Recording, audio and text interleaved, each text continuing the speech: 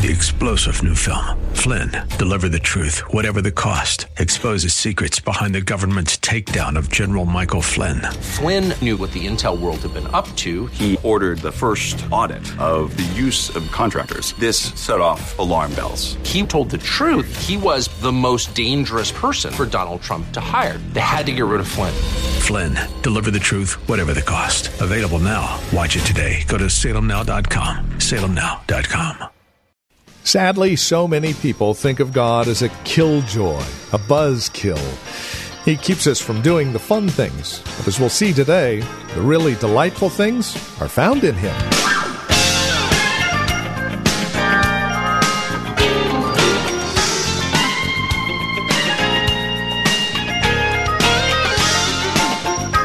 Our life in this planet is filled with searching for happiness, contentment, peace, delight, pleasure. And really, the only place we'll find especially pleasure is in God. Welcome to Truth for Today with Pastor Phil Howard from Valley Bible Church in Hercules. We're taking a look at the pleasure to be found in God. Of all things, pleasure, contentment, peace. These are things we're looking at as our series, Finding Pleasure in God, continues. Once again, 1 Peter chapter 1, verses 8 and 9. Here's Pastor Phil with today's broadcast of Truth for Today. Your dad could say, I love you. Well, now that's either a fact or that's a not.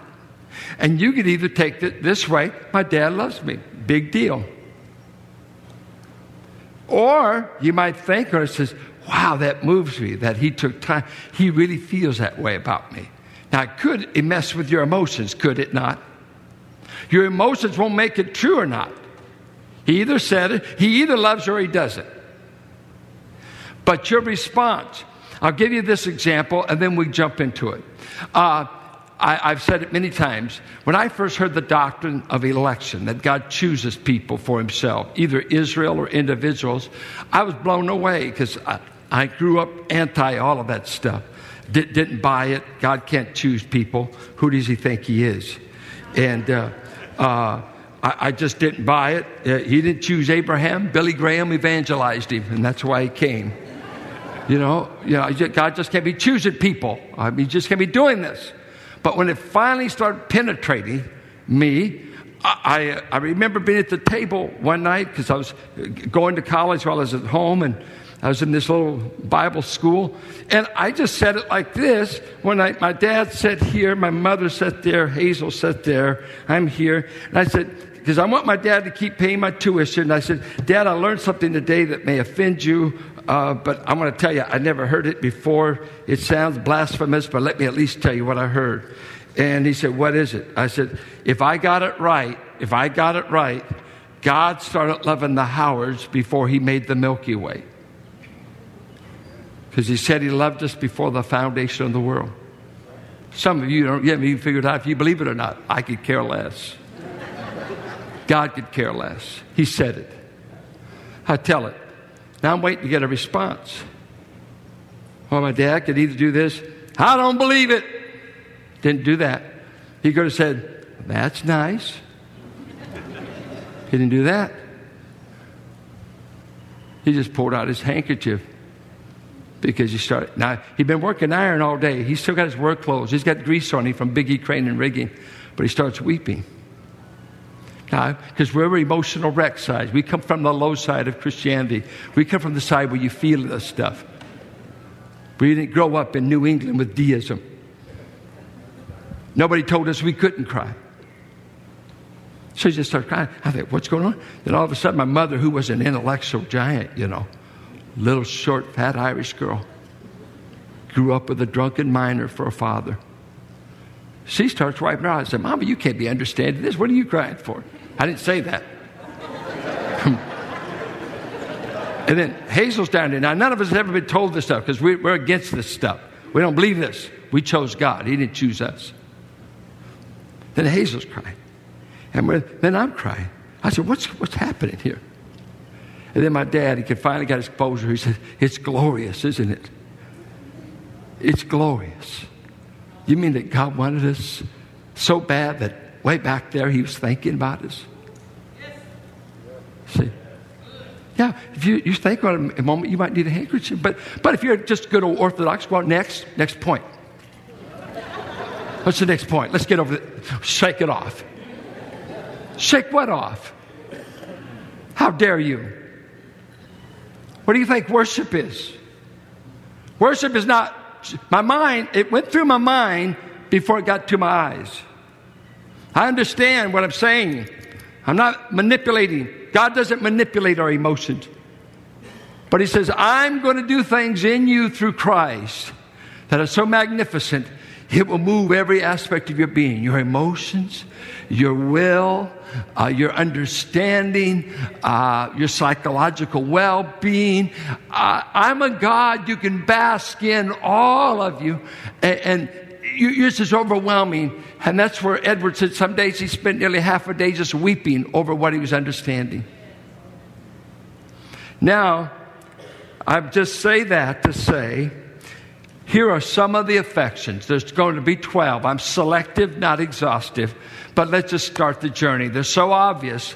Tell me, are these just decisions for God? Are these divine effects on you? On anyone born again?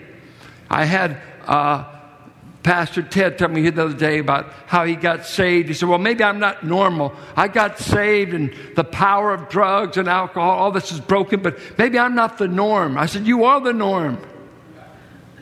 Quit making every kind of brand that said, well, I didn't get deliverance, but I really believed in a Savior. No, he delivers.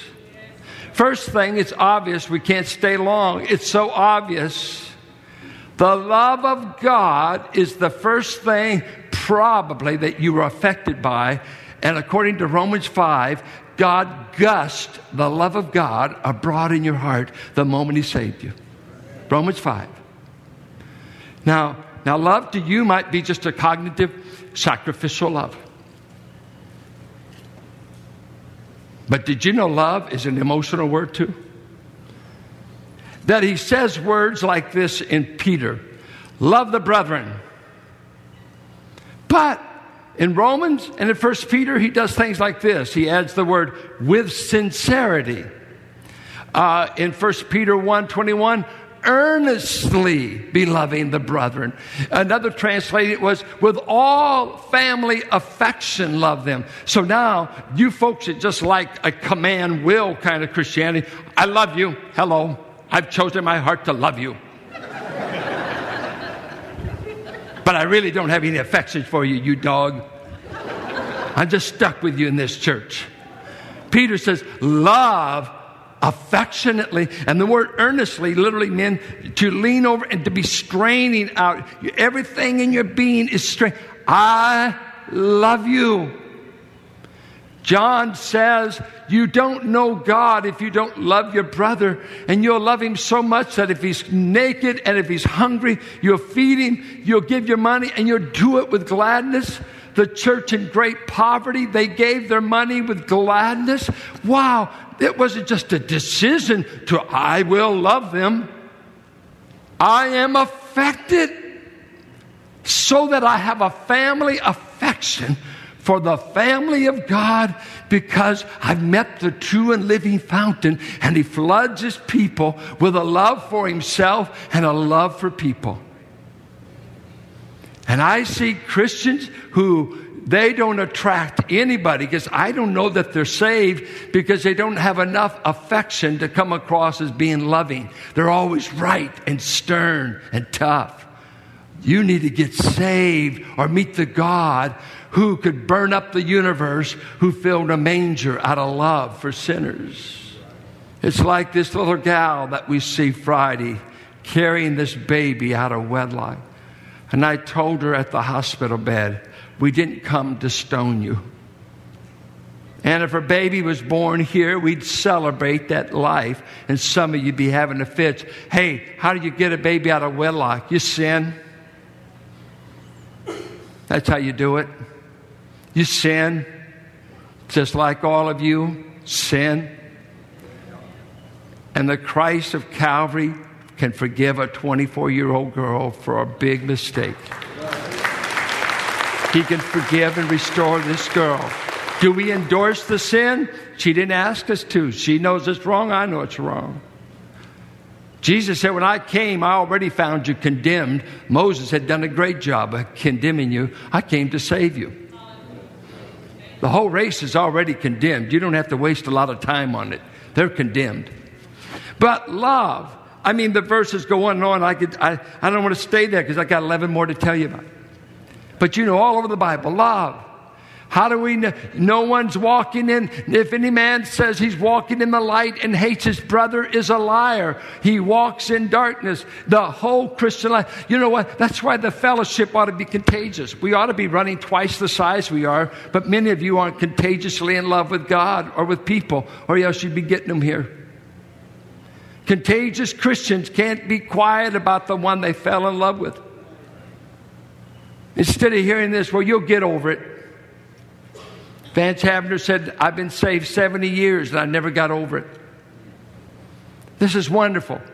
Love, it's one of the great affections that hits us. Second of all, Peter mentions it, joy. Here I think of 2 Corinthians 8.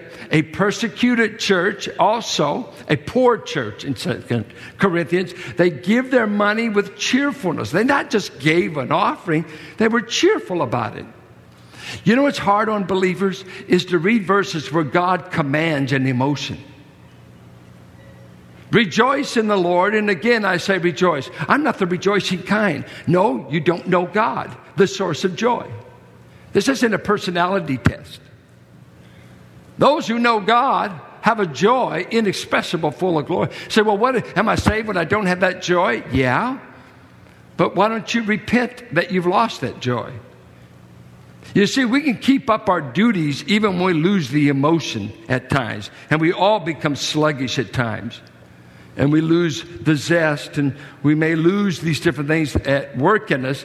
But what you do, you say, Lord, I confess the sin that I've lost my joy. I'm still teaching the class, but I've lost the joy of service. It's now become nothing but duty. There's no longer delight. And what you do, you ask God, restore the emotion, because God wants me to not only do the deed, but to experience the emotion or the effect while I'm doing it. Not only to love you, but if I've lost this affection for you or this earnestness to love you, I'll just do the deed, or I'll just give the offering, but I've lost the cheerfulness about giving. But I give, I'm a tither. I'll be there. Was it cheerful? No, I'm just paying God off for another month. Just keeping up my insurance policy. You've lost the joy. You've lost the cheerfulness. And we all do that at times, but we ought to confess. And I don't think you resign your class because you lost your joy. You probably, sometimes we have to keep doing our duty while we're praying to God and confessing, I've lost the affection. I've lost. And this is exactly what happened to Ephesus in Revelation. They kept doing the work while they had lost the love for Christ. Now, was that the thing to do? Well, what they should have been doing is, he told them, you need to repent and get back so you can keep doing the work, keep hating the false doctrine of the Nicolaitans, keep doing that up. I commend you, but you need to repent for the fact you've lost the emotion and the affection of loving me as a first priority.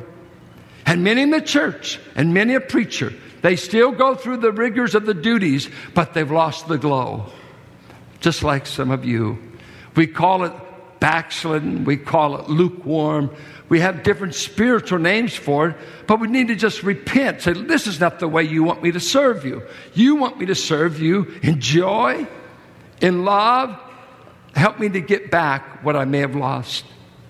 But joy is a great part of true biblical. Delight yourself in the Lord. Be finding your pleasure. John Piper's whole movement is based on a motto he came up with. It goes this way. God is most glorified in us when we are most satisfied with everything He's done for us in Jesus.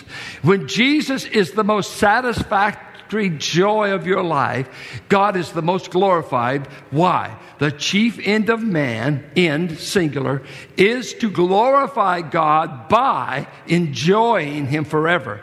A God you don't enjoy brings him no glory. When you're not enjoying God, you're not bringing any glory to God. Because God says to really glory in me is to enjoy me. And so Christianity that's been stripped of joy, well, what happened? Did you lose your God? Luther's wife walked into him one day. He had fits of depression. And she walked into him and he was all down and out. She went back and dressed in black clothing and walked into the room to see him. And he said, wait, who died? She said, haven't you heard God did? And he said, how dare you? That's not possible. She says, well, the way you're acting, I assumed he died. We thought God died. And she rebuked him thoroughly for his depression and down. She said, our God has not died. Has he? They may kill the body, but the soul they cannot touch.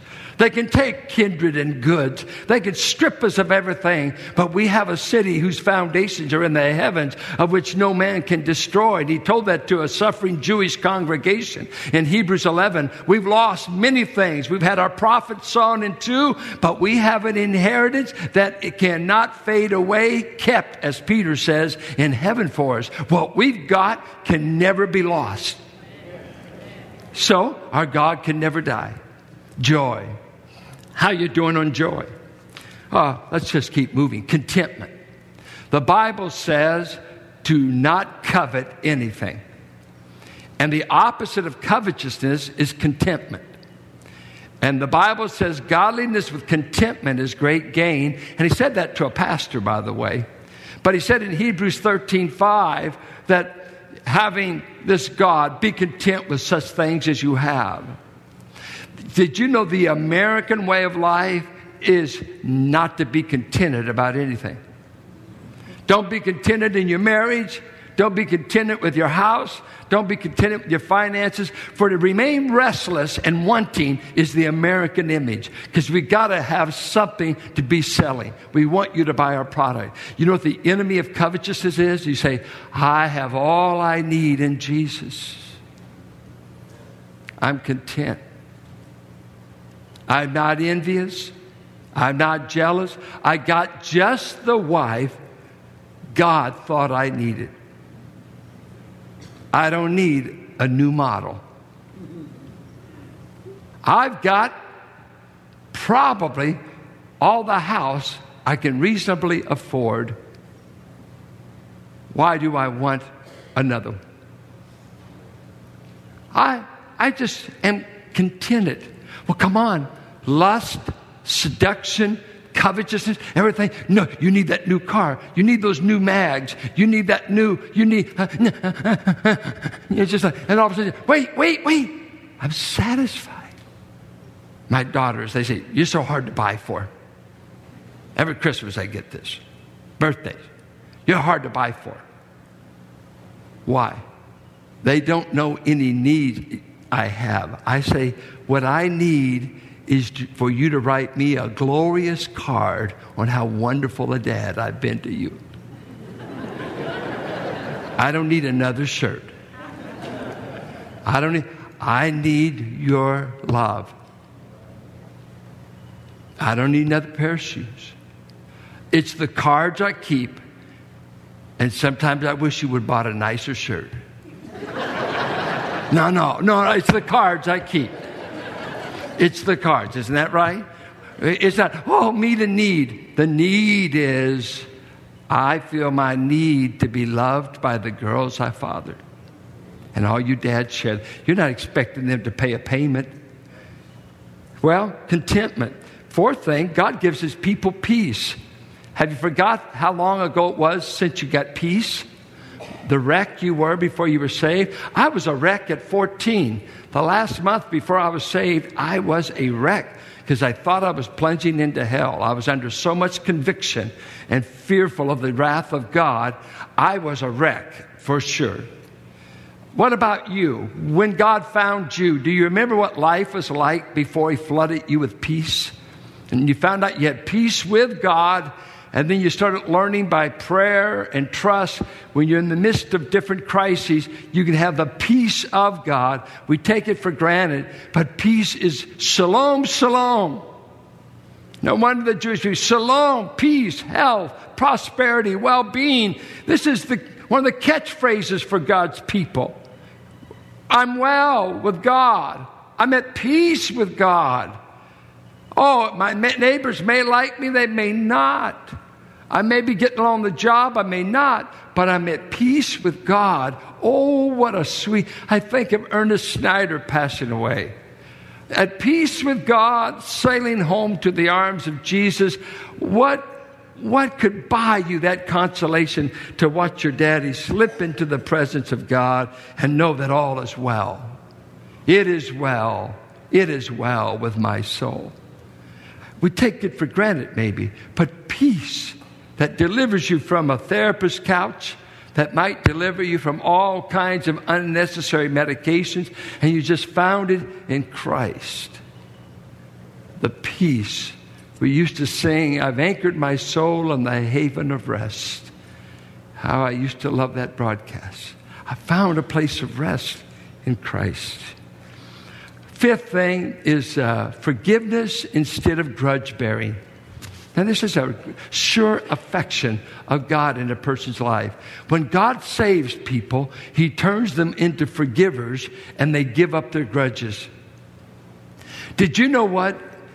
If God was as grudge-bearing as some people, you would empty heaven of every sinner that's made it. Because nobody gets to heaven unless God forgives. If God doesn't forgive, if He just keeps grudges, we've got to vacate heaven, because you're not going. And I'm not going. I'm going to heaven because I'm forgiven, not because I'm perfect. And I see Christians fighting. I see some feuds that have gone on for years. I say, I have to stretch my meaning of Christianity to call you Christian. When do we forgive? Jesus says you ought to be praying daily, and every time you pray, you're saying, and Father, forgive me while I'm forgiving them. I know I'm a jerk about a lot of things, and a lot of things I may even forgive me, and I'm forgiving them at the same time, because I want to imitate God the Father, who for Christ's sake has forgiven me of all my sins. Ephesians 4:32. Did you know it becomes a way of life that Christians cease to be picky when they really are drinking from this fountain? Because they are so aware, I've been forgiven. Oh, you need forgiveness? Let me return the favor. Instead of saying, you dumbo, don't ever do this again. Do you hear? Jesus said, don't tell them never again. Tell them you got 469 more chances to do it today. Because we're to forgive 7 times 70. Have you ever done that in a day? Instead of, don't ever do that again. Oh, shut up. What if God told you that? I forgive you this time, but you better never do it again. You got it? Why do we treat people that way? How long did it take you to break some habits and to learn good speech? I hear Christians still cussing. Man alive, I stopped cussing the month after I got saved. As a pastor, I've picked up hell and damn once in a while. But they only seem like the appropriate word, but I don't feel like I'm cussing. I really mean that. Has God just come into your life and cleaned your mouth? Well, He says, forgiveness. Does anyone here feel forgiven? Or is forgiveness just purely intellectual? I feel forgiven. There's no weight on me about any of my sins. None. And this is Truth for Today with Pastor Phil Howard, the ministry of Valley Bible Church here in Hercules. As we conclude our time together today, we would invite you to contact us if you have questions, comments about the broadcast. Maybe you have a question about your own walk and relationship with the Lord, or a prayer request. We'd love to hear from you. Please get in touch with us today. Now, we have a couple of ways to do so. The easiest might be simply visiting our website, truthfortodayradio.org. You can drop us an email. We have other means of contact that you'll find there at truthfortodayradio.org. We also have a lot of resource materials available for your growth and relationship with Christ. Our design and desire is to see that you grow in Christ, grow according to His knowledge and grace. Any way we can help, well, that's why we're here. So stop by truthfortodayradio.org or simply give us a call. 855-833-9864. Again, you can reach us at 855-833-9864. Please bear in mind as you contact us that this is a listener-supported ministry. As you link arms with us financially, we're able to continue the ministry here on this radio station. Prayerfully consider how you might get involved in the ministry of Truth for Today, won't you? 855-833-9864 or write to us. Our address is 1511 M. Sycamore Avenue, Suite 278, Hercules, California. The zip code is 94547. And that website, once again, truthfortodayradio.org. It is a pleasure spending time with you in God's Word. We trust we'll see you next time we get together for another broadcast of Truth for Today with Pastor Phil Howard. Blessed be the name of the Lord. Blessed be the name of the Lord. Blessed be the name of the Lord Most High.